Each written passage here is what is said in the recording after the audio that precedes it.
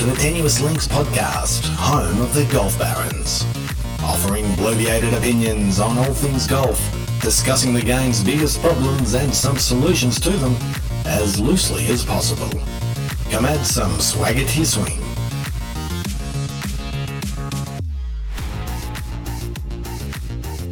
Hello Barons.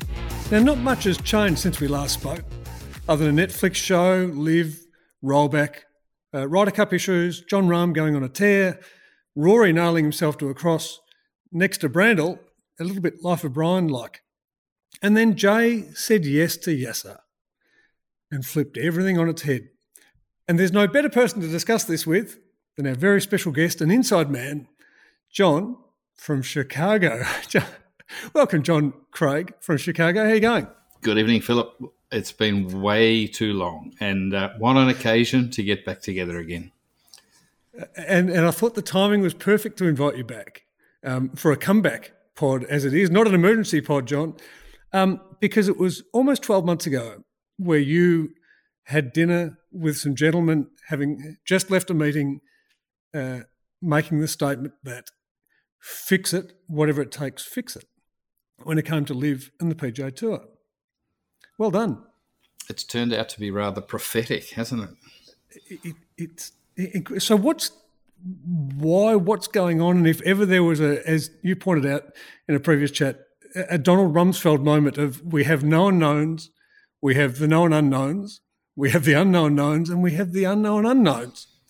And if we were to run a percentage over that, the known knowns are like 0.2%. The known unknowns are about 80%. And the unknown unknowns are surely going to come out from under a rock and fill in the last 20.8 or whatever it is. But, yeah, it's incredible. Incredible. And, you know, we could just take this thing in so many different directions because there's so many amazing – the fact that this deal could get done with the secrecy that it's occurred within such a small group of people – you know, this couldn't happen in a normal corporate world. I mean, just the due diligence and the board approval. And, I mean, I have not, and over here in the States, the last 36 hours consuming golf media has just been, I mean, it's insane. I mean, every professional speculator, and I should use that word in inverted commas, every professional speculator, I've got 900 different views of what this actually means. And the bottom line is no one has any idea at this point in time. And I'm not even sure that the five people at the table really know exactly how this – I mean, there's going to have to be some serious negotiation and give and take to create something that can – I mean, there are still some stakeholders to please. Andy Johnson made a really good point today on Shotgun Start. I mean, at the end of the day, the players can walk away from this. I mean, they're not – the PGA Tour is full of freelance contractors. I mean, if half of them walk away, if Rory gets the shits because he doesn't get fairly compensated, we'll get into the detail of that, but it's like, what angle do you want to take? Because this could be a 7-hour podcast with just the two of us. But yeah, no, that's my word of the day is professional speculator. And I'd like to think that we get into the speculative detail as opposed to the detail, John, because at no stage am I expecting fact to come out of this unless it is a quote from a player or from Jay. But otherwise, the whole thing is speculative. So let me start with a question for you. Can we actually put that official warning up to listeners? This is speculation. We don't profess to know here.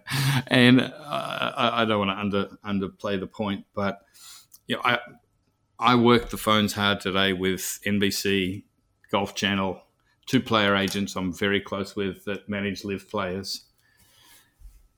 I'm telling you, no one knows. No one knows what exactly and how this is going to play out. So we can speculate with free rein. And it's a movable feast, but under no circumstances is this the proverbial emergency podcast, which I saw everyone releasing an emergency podcast, because there's no emergency. No, this is the speculators. I keep coming back to it. We are going to use that word often. The speculation podcast.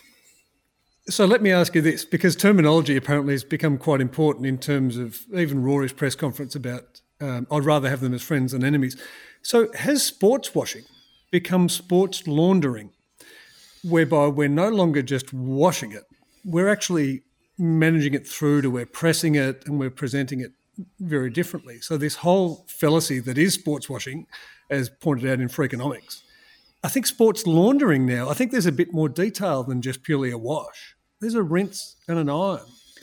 It's the whole 9 yards. I mean, just think structurally. You're going to have the new entity sitting above and on top of an entity, the DP Tour. We know the PGA Tour as it currently stands, which happens to be a non-profit organisation, and income derived from that organisation will wash up through into the profit organisation. So how's that discussion going to go about salaries, expenses, overhead?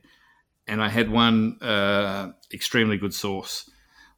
One of the reasonable theories as to what brought the PGA Tour to the table here, and one thing that I know with some certainty is it was the PGA Tour that came to the table here to do a deal. And they needed to do a deal because my understanding is that within the discovery stage of the major litigation on the antitrust stuff, it has been pointed out to the tour that they are in serious trouble and will not win this suit. So if I can take that on face value, if we take it as what we know, I mean, the 601CE/F corporation that the PGA Tour is, don't quote me on that, but it's something ridiculous. It is America. We do love a label here. A standard not-profit organisation will contribute or flow through about 75% of its income to its charitable endeavours. Yep. It's been reported the PGA Tour, the flip side of that less than 20% of revenue actually finds its way to the charities from the non-profit organisation. So I'm sure if you took a little peek under the trunk, we are here in Chicago, under the bonnet, there's some stuff there that the tour just, and there is absolutely no doubt that the tour strong-handed sponsors, players, when the live thing came about, in an antitrust manner that would have been revealed. I mean, that is the educated explanation as to how this has come about in secret, how it has come about so quickly, and because neither party had to do a deal. Yep. Right. I mean, for this to happen, one of the parties had to do the deal. Otherwise, it would never have happened because they would have just stood headstrong. And anyone who thinks for a second this deal's about the goodness of professional golf, go and pour yourself a Chardonnay, scull the first one, and then have a sip on the second, because this is nothing about money. Simple, cold, hard money for a whole bunch of different interested stakeholders, I should say. And there was a really nice quote, which I won't misquote, I'll try not to, but from Lawrence Donegan, that he said in a tweet that was part of something he wrote for the McKellar Journal. And this was about Jimmy Dunn, this peacemaker, which we'll touch on a few of the players in a minute, because I think this is all fascinating. And I'm trying to look at this from an Australian, an Asian and global scale. But Rory has long moved in those circles where the Jimmy Dunns of the world move. But this is his first lesson in how these guys really operate. They're vicious, sociopathic bastards who will buy a good guy like Rory to make, bury a good guy like Rory to make a buck. It's a really nice summary, exactly what you're saying, of don't think this is for the greater good. There's a lot of people who don't do greater good. No, you can try and spin this as much as you like, but this is simply about recovery for Jay Monahan, personally. I mean, I can't think, and I'm a bit of a study of corporate life and entities and stories and history, and I can't think of an about face where a CEO has survived with it's ridiculous. It's absurd. It's almost unimaginable that you can take this CEO's rhetoric or narrative for the last year. Oh, we're all good. I mean, you talk about Python-esque and it only being a flesh wound. I mean, it's so funny. You can only laugh. And then he stands up in his presser and cites, well, any decision or any comment I had to make at the time was only based on the information that I had in front of me. I mean, come on, Leighton. Come on. I mean, that's just pathetic. So John, did he get stitched a little bit? Sorry, I'm not going to defend Jay at all, but this is the Muppet who should have remained independent. When Jim Nantz gave him the heartfelt 9/11 lead-in, was that a Dorothy Dixer at the Canadian Open, the RBC last year, or whereby they'd actually said, it's time to play this card because we're not winning the other one? And then, or did Jay just couldn't help himself and he got sucked in and this is where we are now? There is absolutely no doubt that the whole narrative has been 100% orchestrated, that the PGA Tour's PR machine brought in the victims of 9/11. Like, none of that has come about by accident. I mean, that's been a deliberate... They couldn't fight the money. They were losing the battle. And when I say losing the battle, they were losing... They are under threat because what's also become clear is that the PGA Tour could not sustain the financial model of fighting LIV. Yep. And I think that's been generally reported that, they could throw money at it for a little while, but it was not sustainable through these elevated events without dramatically increasing income, which hasn't happened. And TV ratings here in the US are poor. So that revenue over time, you've got, we're digressing here a little bit, but the linkage between NBC's deal and the PGA Tour with official world golf ranking and the quality of fields, like, it's just such an entwined web of self-interest and, everyone's got dirty hands this morning. Some dirtier than others, and the poor players that stay, the Justin Thomases of this world, they've got to be waking up saying, yeah, being a good guy, and he might not be a good guy, by the way, but I'm sure he thinks he is. Being a good guy just doesn't pay, does it? Isn't that the lesson? So there's that point of... So we'll deal with Rory. I'll deal with Rory first. So Rory's held a position and he's been unwavered in his position, and he's getting caned and laughed at from, to your point, there's what I'll call the LIV zealots who are, I told you so. But if the biggest problem that Rory created for himself was, to quote Malcolm X, I've got more respect for a man who lets me know where he stands, even if he's wrong, than someone who comes up like an angel is nothing but a devil. Rory hasn't wavered. And to many respects, Brandel hasn't wavered and Eamon Lynch hasn't wavered. And there's got to be, you have to respect the fact that they've held firm, even including today with Rory in the press conference, saying they're not just going to be welcomed back. Well, and I still hate LIV. I hate LIV and I still hate LIV. Now, I'm sure that wasn't scripted. And, what a pointless expression. Because at the end of the day... LIV's not going away. It might be reborn in a different form or a different name, or it may not. It might continue to be exactly as it is. I don't think these guys are going to walk away from the $2 billion that they've currently sunk. And without the teams thing, there's no revenue way back. So can you ask the question, is the Crown Prince simply happy to say it's cost me $2 billion to have a seat at the table with corporate America, and I'm happy just to write that off? So that's one of the great big questions that's been debated here in the US. Is that a price that he's willing to pay? Because he now does have, because you got to remember that, through the PGA Tour, you literally have and now him being anointed chairman of the new company, he has entree to the absolute top echelons of corporate America. Like free open door, open pass. I mean, you run through the major PGA Tour sponsors, etc., etc. Jay's contact book is pretty impressive. So the Prince has now got that in his back pocket. Was that worth $2 billion, or does he want to still get a little bit of that back? So to me, that's one of the known knowns of that question has to be asked, and we're going to know in the next 3 or 4 months when they reveal a schedule for next year as to just how much was the Prince prepared to write off.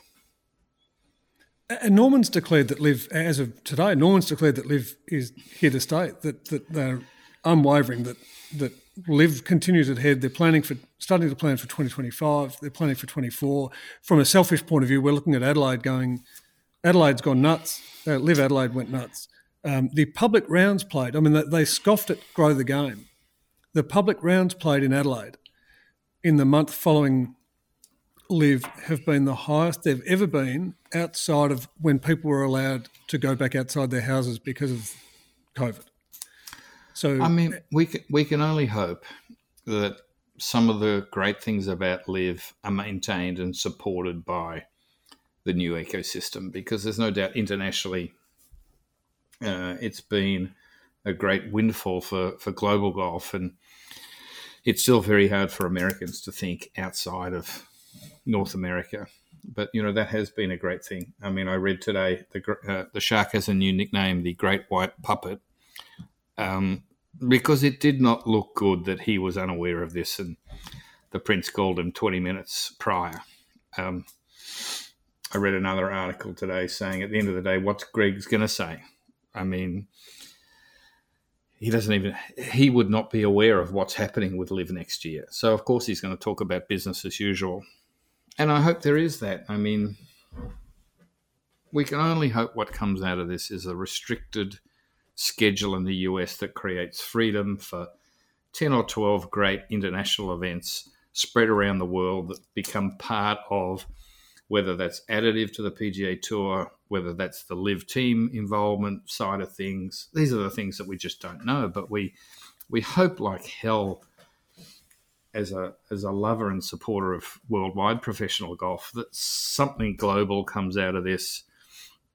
And one would suspect that that's a good chance, given that the chairman of this new entity will have a global focus, you would have to think, if at least not through the Middle East. Do we think that's realistic, though? And I know, like, we're projecting forward because there's about 85 other points I'd like to go over first. But do we think it's realistic that players who've said, I'm not going there unless you're going to pay me, for example, Australia, I'll come down to Australia, I'd love to defend my title. It's $2 million, but legacy and history and heritage, is really important to me, and as is $2 million. Do we really think that they're going to travel, or do you think that the Gulf Hemisphere continues to be divided from the other hemisphere? The only way that is ever going to happen is if they are forced to do it. They are not going to do that willingly. But if part of the deal is that LIV coexists with the PGA Tour in some form of carved off, and the teams thing, because the teams thing, I say again, it's the key to revenue. So if that's important, and you also must remember, and again, my source here is a player agent for one of the LIV players, they were promised, it wasn't just the cash up front, it was the long-term net present value of the investment and ownership in the franchise, and a pathway to some sort of career to transition from playing, because a lot of these guys don't want to play into their 50s. Some guys do, they just love it. There's nothing else. They love the life. Others don't want to do that. So, will the new entity just pull the rug under that? Let's hope not. Let's hope that continues, and let's hope that forces then some form of attractive structure that makes these guys jump on a plane. And, there's 10 international events that are just become part and parcel, just like tennis. That, I'm sure I'm sure the tennis players don't necessarily love the travel down to Australia, but you got to do it. You're not forced to do it, but you have to do it if you want to be taken seriously. And ultimately, that's the culture that's got to be created. Now, initially, it might require some arm twisting and some cash, but if you can create that environment and system, who knows in 10 years' time? Yes, and Liv created that. And I think that the key thing within that is that travelling internationally to a PGA Tour player, we're talking beyond Mexico, and Canada. Like you need a passport to get into both. So congratulations. But we're talking about getting on a plane and things that take you beyond their comfort zone.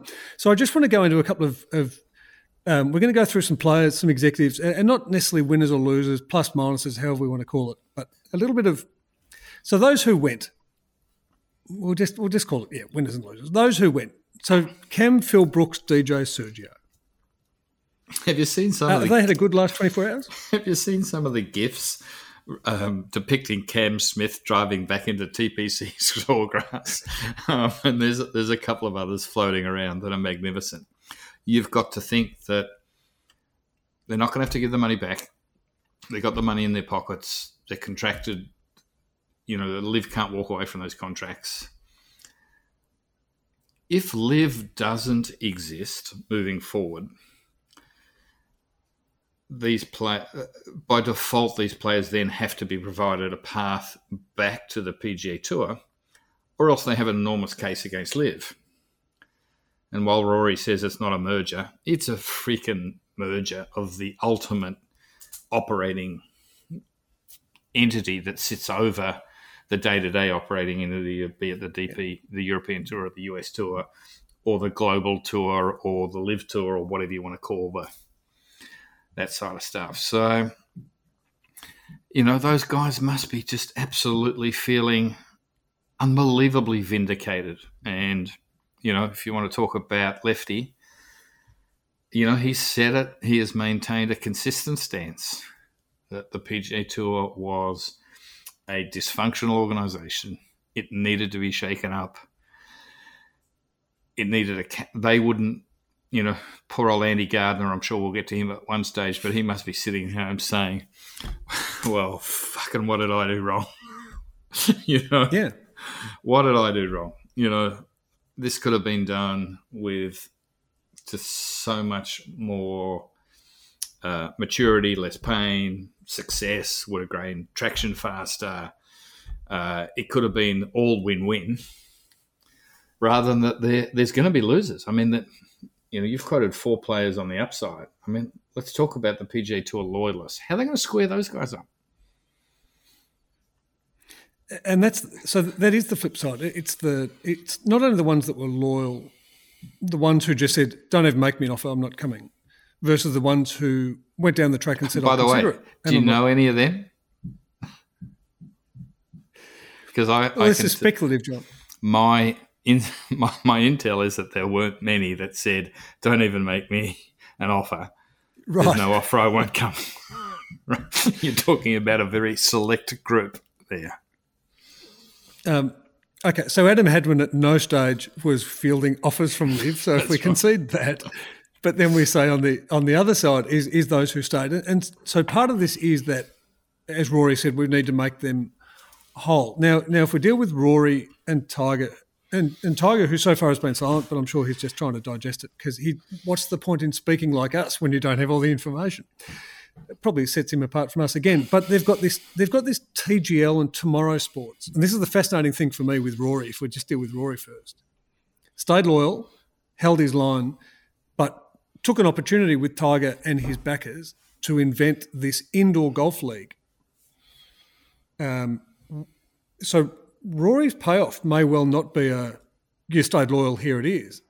But at some stage it'll be Piff going, if Liv remains active and we want a team event on golf courses that remains active, and we can't keep asking these guys to play more golf.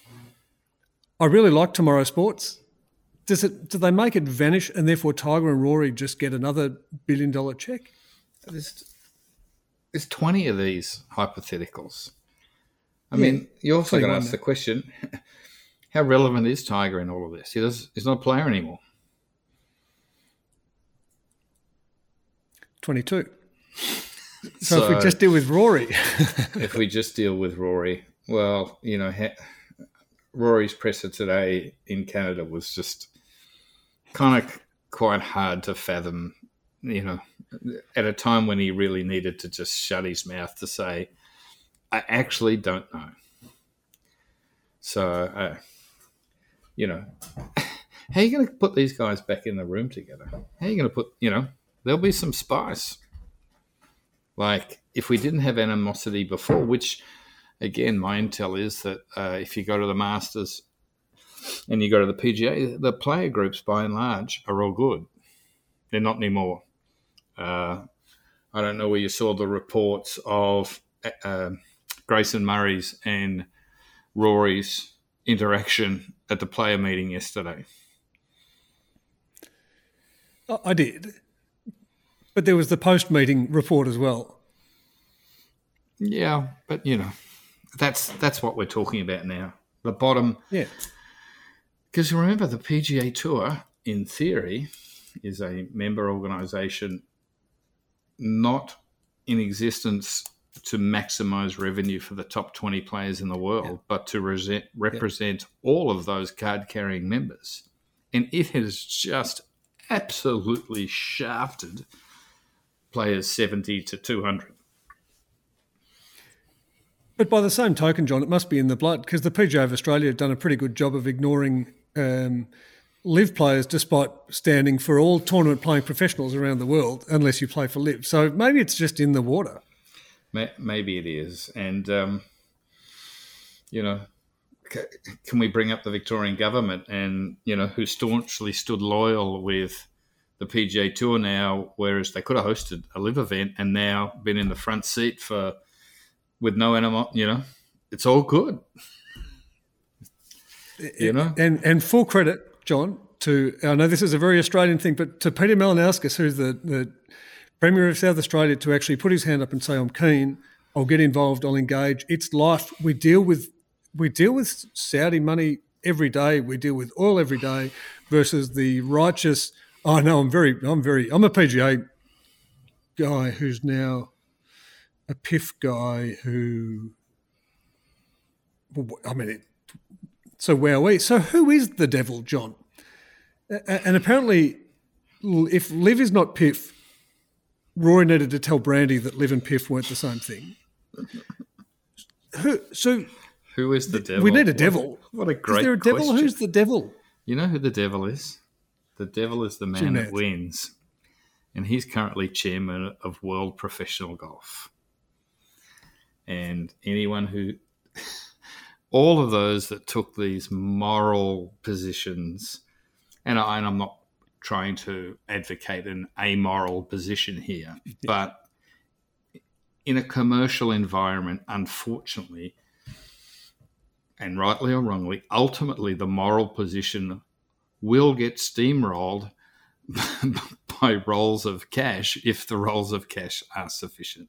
And that's just what's happened here. Let's not try and trick this any way. This is just a case of cash wins. And the guy with the most cash is sitting atop the tree. And as Phil said, he is the scary motherfucker that... Beep. I was quoting Phil Mickelson there, journalistic integrity. That's the guy now running World Professional Golf. But we've also got to keep it realist. It's just professional golf. It's a whole bunch of spoiled kids running out making too much money. None of it matters. We're all going out on Saturday to play in our members round or do what we do or go out with our mates to the local muni and or public course down in Australia. So we can also get a little carried away with this. But if we take it for face value, the guy with the most money won. Well, that's a surprise. And this is where I love this role, and I don't know anything, and I'm not even going to dive into this person who is Jimmy Dunn, and there's a lot of been said about Jimmy Dunn, and Michael Bamberger wrote a nice piece on Jimmy Dunn, if anyone's interested. But Jimmy Dunn, quote from that piece, I wouldn't want to work for Greg Norman. I like people who are absolutely credible, more worried about fact than sizzle, and are reliable. followed by Jay Monahan. Anytime I said anything, I said it with the information I had in the moment. And they were two of the 5 people sitting around the table. Yeah, I mean, people say silly things sometimes. I mean, I touched on it earlier. I think Jay Monahan's, what do they say? He must have a photo of someone with a pig. It's just incredible. Like, you just can't. He has, as the lead figure of this organisation, his credibility is zero. He cannot be taken at his word for anything, ever. So, how is that tenable? And I also find it a little amazing, and I was talking with a senior exec at NBC today who made the point that,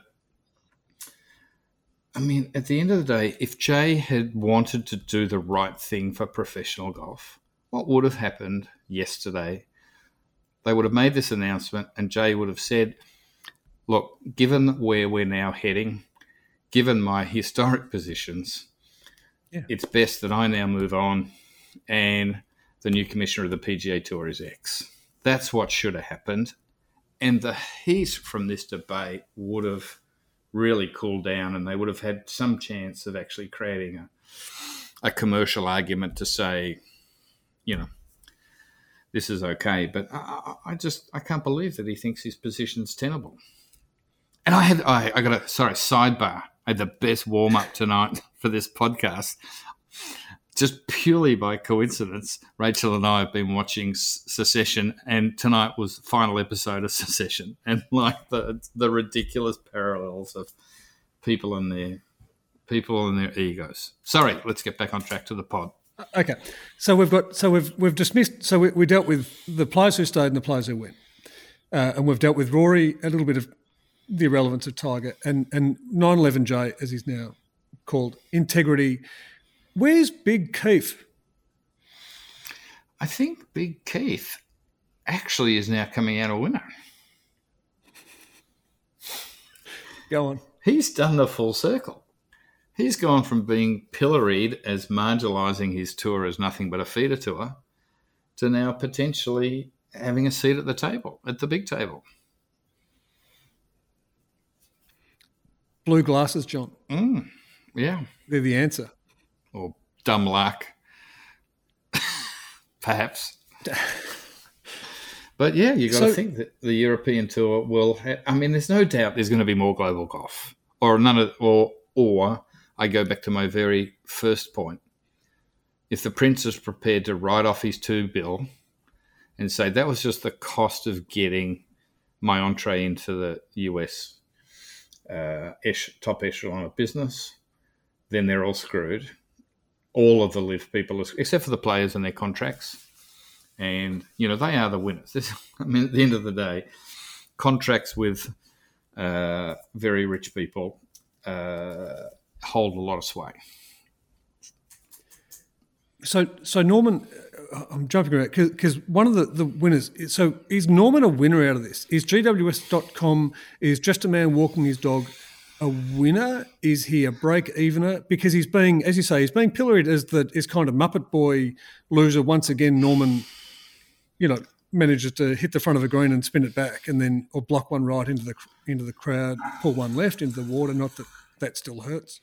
Well, as a master speculator, one could opine that at the end of the day, Greg's done exactly what Greg was employed and was needed to do, which was be a figurehead that was going to get a lot of publicity, draw a lot of eyeballs to live through his stuff. He got the players on board. They got started. But Greg's run his usefulness. But perhaps that was his role. And at the end of the day, I'll tell you one thing. Anything I know about Norman and his business entities, Norman is going to walk away handsomely rewarded. And I think at the end of the day, it's not unreasonable for him to mount the argument to say, yeah, guys, I was part of the catalyst to the change that needed to happen. And at the end of the day, that was my number one argument. I happen to have $100 million in my back pocket to say thanks. So I'm not walking away too badly. So I see Norman coming away as a winner. I mean, people will try and knock him down because they've tried to knock Norman down. And, I'm not a great one in Norman's camp either. But I think if you just look at it purely clinically, he was a catalyst to this change. I'm sure he's going to get paid very handsomely. His exit won't come cheap. If the Prince wants to say, Greg, it's been great, but it's time to hand the baton over, Greg will say, no problems, Prince, just here's the check. So I think Norman, at the end of the day, played his role. But this is your point from last year, John, is that, I tell you what, Jay, how about you take a hike, Sharky takes a hike, and we all just get on and play together for oil. That was the information that I was given, and it's incredible that Jay has... Well, he's lasted this long, but that's not to say that, I think potentially the players might get him. And I think the heat and the pressure and the sustained negative publicity, if the figurehead of your organisation, every time he stands up, which is very rare actually, because he uses his players as his mouthpiece, because, the other general commentary in this market is that it's incredulous that a CEO can be so vanilla and hidden when he needed to be the champion through this difficult period. Yet he's still in his role. But I'll call it the underclass of social media and podcasts here, they want him on a stake. Like, it's been brutal. Shotgun start. Absolutely lambasted Monahan in the last 24 hours. And you can't sustain that ongoing, constant PR coming from a whole bunch of different media. Potentially. So let's speak of media. So as I said, my mind, photos and pigs.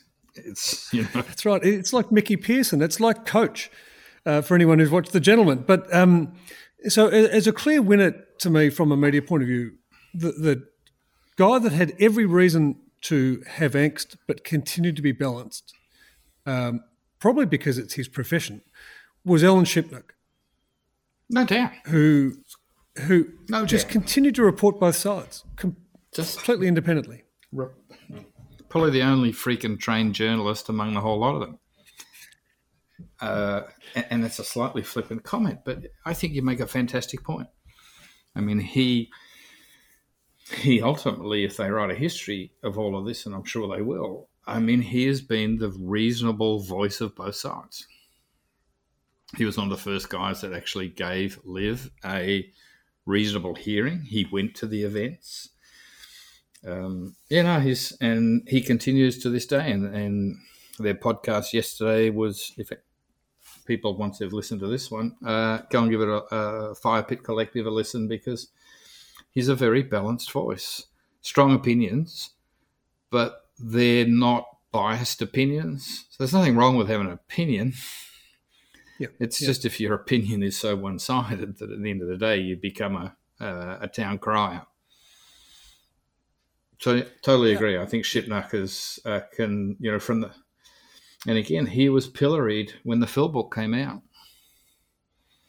And it's proven that he's actually played a pretty pivotal role in being one of the few voices to actually give a fair and reasonable opinion of what's actually occurring in professional golf.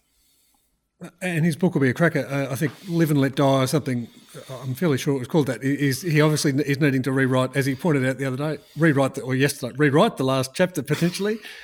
But I think he's been great. So I want to now go across to the ones who aren't coming out of this so well. And I'm going to start with Kyle Porter, that everyone got played. That Phil, as of today, Phil ran towards the Saudis, whereas the Saudis ran towards the tour. Has anyone exposed their potential employment situation any more than Denial Porter? Other than no laying up and foreplay, of course. Yeah, it's... I don't know. Yeah, I've been very... How many listeners have you got in America? America is a very complex place, and it is full of people full of shit. And the media is no exception here. And there are the media is just full of blatantly biased people here, not just in golf, but it's not the job of the media to take sides. Come back to Shipnote. That's why he can hold his head high, that he's done what a true journalist should do, is report, interpret, opine where required, but opine based on reasonable information and providing a balanced point of view. But, a whole bunch of these other people. I mean, how's Brandel's, we'll jump from Cole Porter to Brandel because we have to get to Brandel. Of course we do. How does he appear on, where is his role next year? If Liv becomes part of the formal system, how can Brandel have any role in that? Of providing balanced expert commentary on something that he has simply taken and it's his right to do so, but you can't have your cake and eat it too. Yeah. So, that becomes I don't know how that's tenable. But at least he had a position and he was unwavering in that position, as was, Eamon Lynch. But there's a consequence. Rich Lerner, isn't there a consequence to taking that position? Yes, there is, and there needs to be. And I think that will come out. I've got no doubt that'll come out because they just can't. I can't represent and commentate on a sport that I openly object to. In which case, they're going to need to do a little bit of recruiting. And I think Brad Faxon, in that interaction at the PGA with Brandel, showed that maybe he's next up by being able to say, well, the Ryder Cup is USA versus Europe.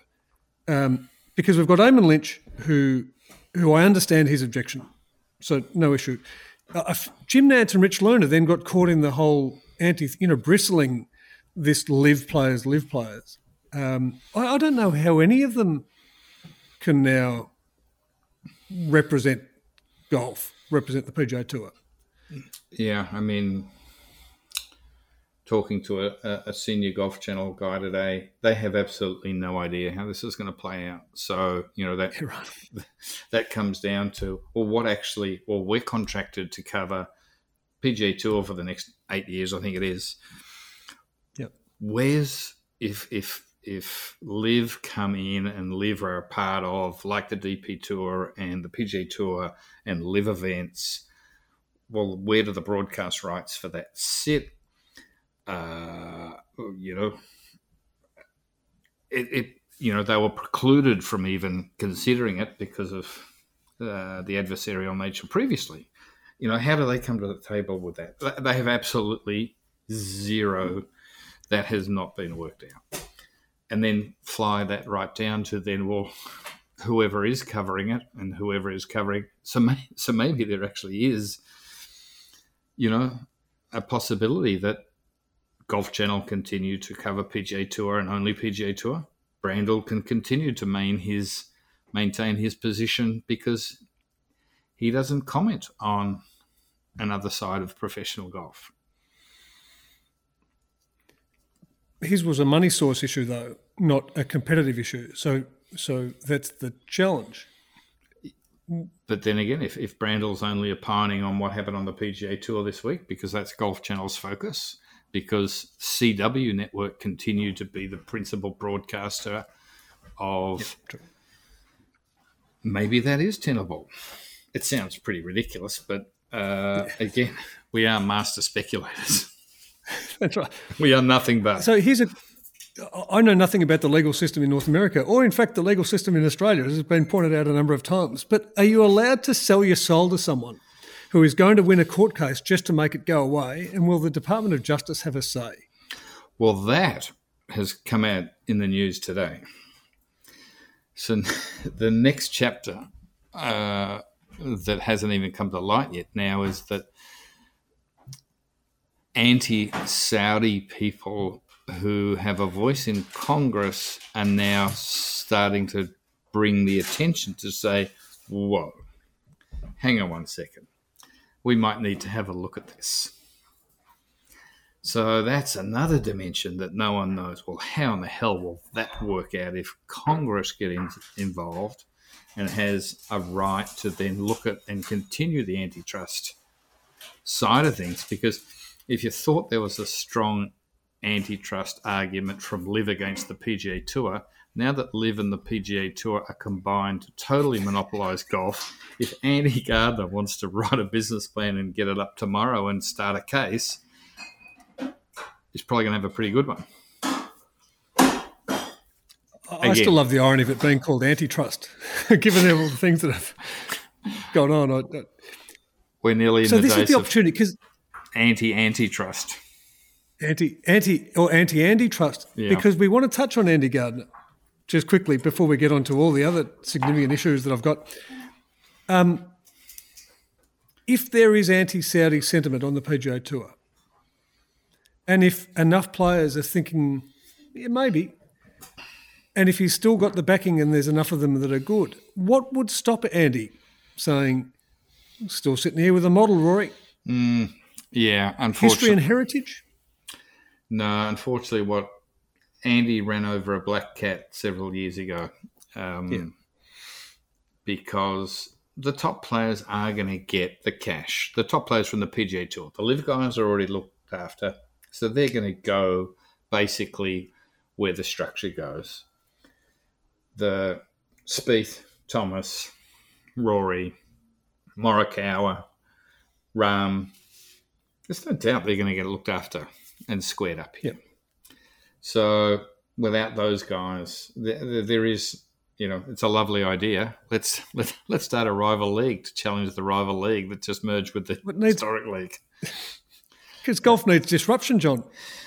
Yeah, I think it's probably been disrupted enough at this point. And remember, it's not golf. Golf hasn't been disrupted. Golf is still fantastic.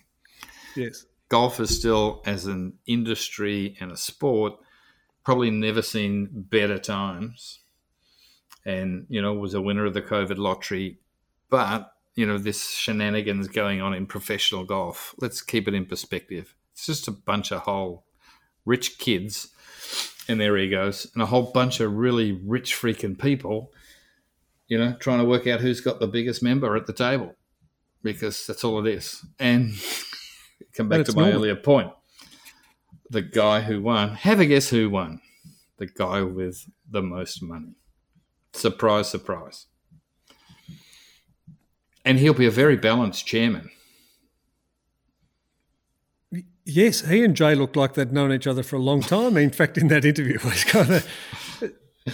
So you'd love to be in that board meeting when the Prince says, who's going to take the Prince on? And say, I don't think that's a good idea, Prince. We're not going to do that. And the Prince looks at you. He's got his 2 henchmen standing behind you. It will be the dictator. Again, it's Sacha Baron Cohen and the dictator, where it's just that look up and that little smiling nod of just, and it's all over. Sorry, that's flippant, because I think there's also not a lot they can do. It's actually the reality, because he's writing the checks they're going to... What's become clear is the PGA Tour have realised they don't have the cash to run this operation to compete. So they've had to merge. And who have they merged with? The guy who's got the cash. So anyone who thinks, and listening to some of these numbskulls today talking about this is a huge victory for the PGA Tour, are some of the most naive commercial people, because what will make this work is the Prince's cash. And the Prince's cash will be spent at the discretion of the Prince, like it can be withheld at the discretion of the Prince. So which argument around the boardroom table is going to win? So will Jay, as implied by Kyle Porter or Denial Porter and a number of others, will Jay be the first CEO in history that a chairman reports to the CEO? There's absolutely no chance. Because that's how it's been painted. I know, it's just absolute nonsense. And then they can talk about it that, but the PGA Tour will still have a majority of the board. So terrific. The board can vote against the Prince. So the Prince says, that's okay. I'm going to divert my money. Like it's better than Coke.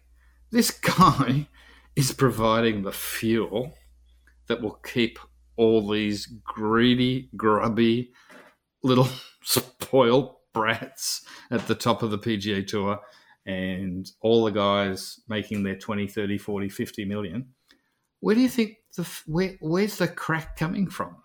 It's coming from the Prince. So the Prince will deal crack when and where it suits his purpose. So anyone who wants to argue against that is very naive, in my opinion, from a commercial business perspective, because 12 months later, something's happened that they said wasn't going to happen. And it's only happened because of the cash. So imagine when he's at the table, what's it going to be like? So I'm seeing Jerry and George sitting in the table at the meeting with NBC pitching Seinfeld. When the guy says, I can see Jerry and Elaine getting together. And George says, yeah, no, I don't think so. Or we can not do the show altogether. Yeah, I think they're a perfect match. I mean, it is as straightforward as that, isn't it? Exactly, because, he controls the purse strings, because it's just, these elevated events, what's become clear is that, you come back to our opening question. What brought the PGA Tour and PIF together? One of them needed to do a deal. And it is implausible to think that the Prince needed to do a deal. Now, he might have been the one argument is that he didn't want to go through the discovery in the antitrust suit. So he might have had some motivation. But in all probability, the greater motivation was the weaker financial partner who was at the risk of great exposure and who was digging into reserves, was running a non-profit that was going to become more and more into question. Who wanted to be at the table, Phil? Yeah. No, I think that's reasonable. So it's time for some genuine speculation, John. Oh, what we've been talking? We've been talking fact. That was all fact up until this point. Liv, here to stay and for how long? It may not be called Liv, but I will back the money every time, and the prospect of big money and monetizing professional golf lies in the team's structure, and there's no way that Liv are just going to hand that to the PGA Tour and walk away. Okay, so Liv then, let's say Liv embraced the NBA draft style, and all of a sudden the top 48 players, top 72 players in the world are on the table for Liv, because it's your time to get paid. Gents, can Liv continue to operate as Liv, but with this injection of 8 events that are team events we have just got the pick of the crop? And Jed Morgan, it's time to become a really good real estate agent. Yeah, I mean, I think that's the reality of it. But, Jed, you got money you were never going to get. You can't complain. I mean, those bottom guys got a windfall. The only guys that within Liv who are completely secure are the marquee players that got significant contracts regardless and guaranteed contracts. Now, the other guys were really well rewarded. I mean, I don't think a Jed Morgan can have a possible complaint. It was his choice. He's earned pretty good coin, and I'm sure if you analyse what he's earned, whether disappointed or not, out of Liv, I think it would be significantly more what he's earned out of his prior playing career. But, it comes back to, I mean, who's to say a new structure doesn't play the PGA Tour from January through to the British Open in a mix of traditional 72-hole and maybe a bit of match play, but principally traditional PGA Tour product. The whole tour then moves for the next 8 weeks to the team's event, played all around the world, featuring the best players from Liv and the PGA Tour, and you have your live 12 teams, because I think you can do 16 teams in the shotgun start. Someone mentioned that to me. So the PGA Tour bring in 4, and they play 8 weeks of that. Wouldn't that be cool? Wouldn't that break the monotony of... So to hell with the FedEx Cup. Because the Prince will say, FedEx, it's been nice, but the 200 million you've been putting in, I'm just putting in 400 and thanks. And I'm not saying that's happened. This is crystal ball speculation, but it would be cool. Yeah. And then you have these fantastic 8 events around the world of individual and teams competition featuring the best from LIV and the PGA Tour. And that's what 40 weeks of golf looks like. Professional You've golf. gone full Andy Gardner there, John. But he's been right all along. Yes, I know this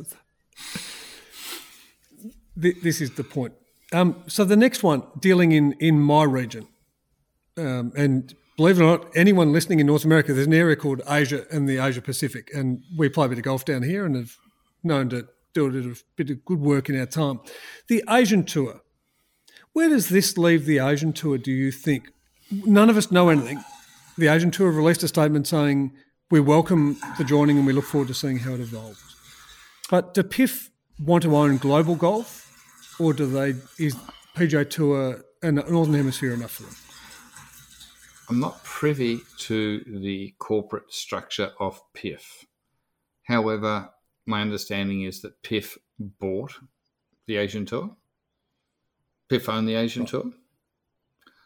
So if you have Company A that now merges with Company B and C, being the PGA Tour and the DP World Tour, and Company A also owns Company D, being the Asian Tour, somehow, some way that will fall into, and again would be implausible, or again, the Prince just says, I'm happy to write off that 200 million or 50 million or whatever we paid for that. I'm happy to write that off. But people don't necessarily, it's unusual for people just to give away money when there's a role and potentially a viable business there. So it's going to fit into the system somewhere. Goodness knows how. But unless, as I said, the Prince just wants to write off 2 billion.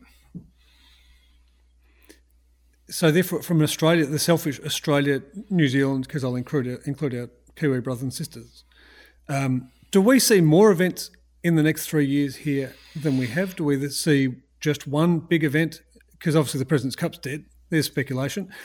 Do we see the same number of events or less events? I think it would be unlikely to see more events because your second key stakeholder is Europe, so they're going to get first pick. How many events are going to be played outside the US? 10, 12. Well, you know that there's going to be at least 4. So just divide the number up around the world. So, I don't think it's implausible that there's 2 events in Australia just to manage the travel. Yep. But I wouldn't be putting my house on it.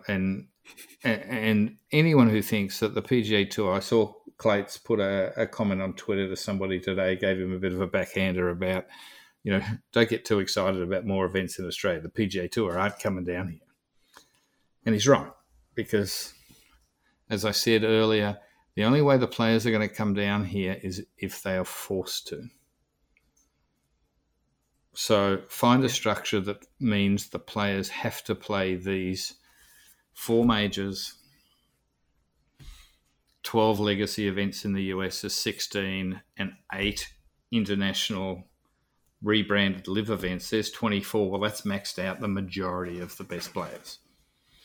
So spread 8 events around the world, 4 in the European Tour, leaves 4 left for South Africa, Asia, Australia. I think I'd be betting on Australia keeping 1. Sad to say it, and I think it's terrible and it's sad, but I think that's just the commercial reality of where, again, just follow the money. Corn Ferry Tour co-sanctioned, John, PGA type event. But Live Adelaide, I suppose everyone's hope, our biggest uncertainty, and Norman's declared it safe, that Live Adelaide, as long as that goes on, we'll deal with it because we've been treated like crap forever. What does it mean for the rollback plans, John? Because obviously we've skipped a little bit of information over the last 11 months. Do you think this strengthens the position to say you can roll back whatever you want? It is a local rule under PIF that we'll do whatever we want. I think this is irrelevant to rollback because I think what will make rollback successful, rollback's going to happen. The USGA and the governing bodies are committed to doing it, right? And they sit independently of any of this nonsense going on. The four majors, so who will decide about rollback will be the Masters, the RNA, the PGA, and the USGA. Yeah, the four families, yeah. They control rollback because there is no way in hell players are turning up to the four majors with a ball they've never played before. That's not going to happen. Yep. Okay, good point. So distill it all down to that, and maybe it all comes down to what Big Fred says. And if Fred says you're going to play the rollback ball if you want to play the Masters, the guy's going to play two events leading up with the ball to try and get used to it, to understand it. Yeah. It's not easy to switch between. I'll never forget, because we've been through this. So I caddied for this American guy at the 91 Australian Open at Victoria Golf Club, right? His name was Richard Raymond, I think. He was a tool. He didn't pay me in the end. Anyway, so we're on the 16th at Victoria. He's got to finish par to make the cut. 1,690-yard par 3, southwesterly wind, so almost straight into it, about 25 mile per hour. He's played the big ball all day the prior day. Doesn't think he can get 3-iron to the green. Switches to the small ball. Absolutely hits the most beautiful shot you've ever seen. Just absolutely flags it, and it ends up on the 17th tee. We did not make the cut. It is not that easy to switch between balls. Yep. And that's an anecdotal story of one, but it's the God's honest truth. It broke my heart to me. I like that. A caddying name drop's pretty good, John. Here's a speculator for you. Given that there doesn't seem like there's anything that oil can't buy, and we look at Ronaldo and Benzema now for soccer, Newcastle United, did you see soccer or football. Did you see what Messi reportedly's knocked back in the last 24 hours? Yeah. Like 1.6 billion or something. He really likes Miami. What can I say? Maybe this explains, and this is completely irrelevant, but maybe it explains the push for renewable energy, John. Because it's about balance of power. And so if oil is everything, we cede control. Well, let's go back. Renewable energy. Let's go back to the actual objective. And forget about sports washing. It's got nothing to do with sports washing and PR and image, because you can't fix someone's image. You can't polish a turd, right? A turd's just going to be a turd. But what you can do is transition your economy over 40 to 50 years from one dependent on oil dollars to creating a tourist destination, global travel hub. And that's ultimately, I believe, the prince's and Saudi's goal here. And this is and bringing corporate America to the Arabian Peninsula. And because they know oil's screwed long term. So, it's been, I think, somewhat superficial to think, the sports washing argument is a very narrow one. I think the Saudis are very smart and ultimately realise that we've got to transition our economy and our country and our region to one that people want to come to, because we've got nothing else. We can't make shit. We don't have people to manufacture. So we got to get entwined into a whole bunch of new revenue streams outside of oil, because I mean, you'd be a fool to be betting on oil's long-term sustainability if you take a 50-year view. And remember, John, it's not sports washing, it's sports laundering. We've made that important distinction. Yeah. I think it's just business. Yeah, that's right. It's life. So give me some predictions. So just give me some predictions. How do things look in 12 months' time? Tell me who's running things. What's the landscape in 12 months' time? All right. Jay's gone. Number one. And whoever it is, they just need a fresh voice and leadership. Yep. I think Liv will be rebranded to something more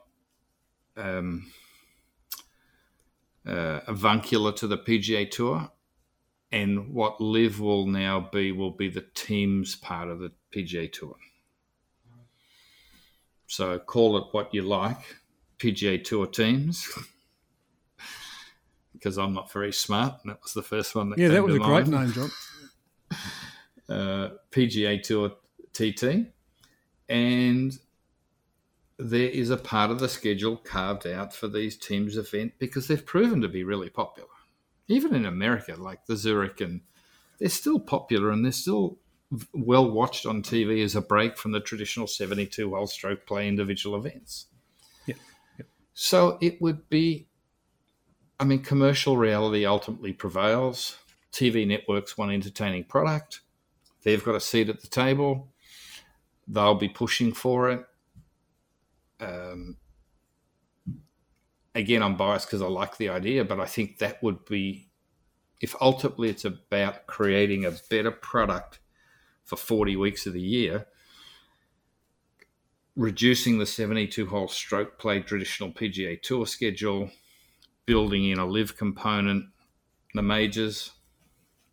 That's a reborn professional golf environment or structure that the three stakeholders have got to work out, well, how do we make that happen? Because that would be pretty cool. We could just read Andy Gardner's business plan and say, let's do that. Yeah. It would be quicker than doing a podcast. Champions Tour. Does anything happen to it? Stays the same, unstructured, restructured? So it will get restructured. You would have to have thought it would get restructured.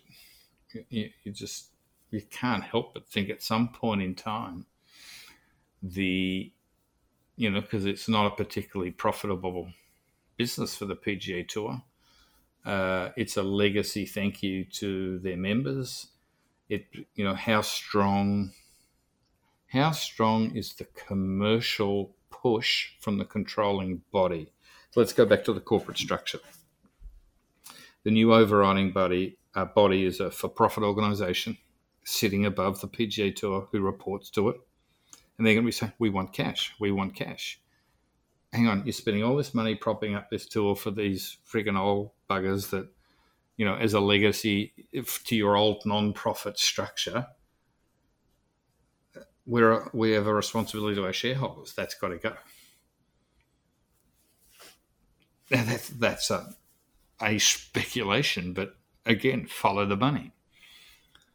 A for-profit organisation is just not going to allow a subsidiary who happens to be a non-profit organisation to suck their cash dry. How's that going to run? Makes complete sense, John. Makes complete sense, and I think that's the quandary that everyone's got. But you know what? We're 36 hours into the new world of professional golf, not golf. To your point, a number of times, we're in a new world in professional golf, and I think it's just going to be fascinating to see what happens. It will be, and I think it'd be terribly sad if the Champions Tour either went away or got significantly downsized. I think that would be sad, but equally, it's you can't be half pregnant. You can't say we want to monetize professional golf. We want to maximize the return for our players, for our corporate partners. Oh yeah, but we just want to do this little non-profitable shit on the side. It's not how the world works. So I think it would be difficult looking to the medium 3 to 5 years that the Champions Tour or any non-profitable pathway to the PGA Tour continues to receive financial or extensive financial support from a for-profit organisation. So what you're saying is it's about time these non-profits started making profit and earning their keep, which I think is a fantastic way, John, to close a podcast that was speculative, that's been 11 months in the making. And John, I appreciate you joining us, John Craig from Tour Edge Golf, and I hope business is well. I didn't even bother to ask you about Tour Edge. Well, to all your listeners down there, some fantastic new product. You just pop down to Drummond Golf, and I'm sure they'll look after you. But no, Phil, it's been way too long. We keep saying it that we've got to do it more regularly, and time and life gets in the way. But it's always fun. It's lovely to chat. We appreciate anyone out there who's willing to listen to our speculations. We hope it was in some way entertaining, and it's great to have the chance to have a chat. And in the interest of self-promotion, you can now catch Golf Barons Seasons 1 through 4 on 9 now in Australia, free to air, and coming soon to golfnation.com in North America with big announcement ahead of us. But until next time, Barons, to quote Life of Brian, always look on the bright side of life.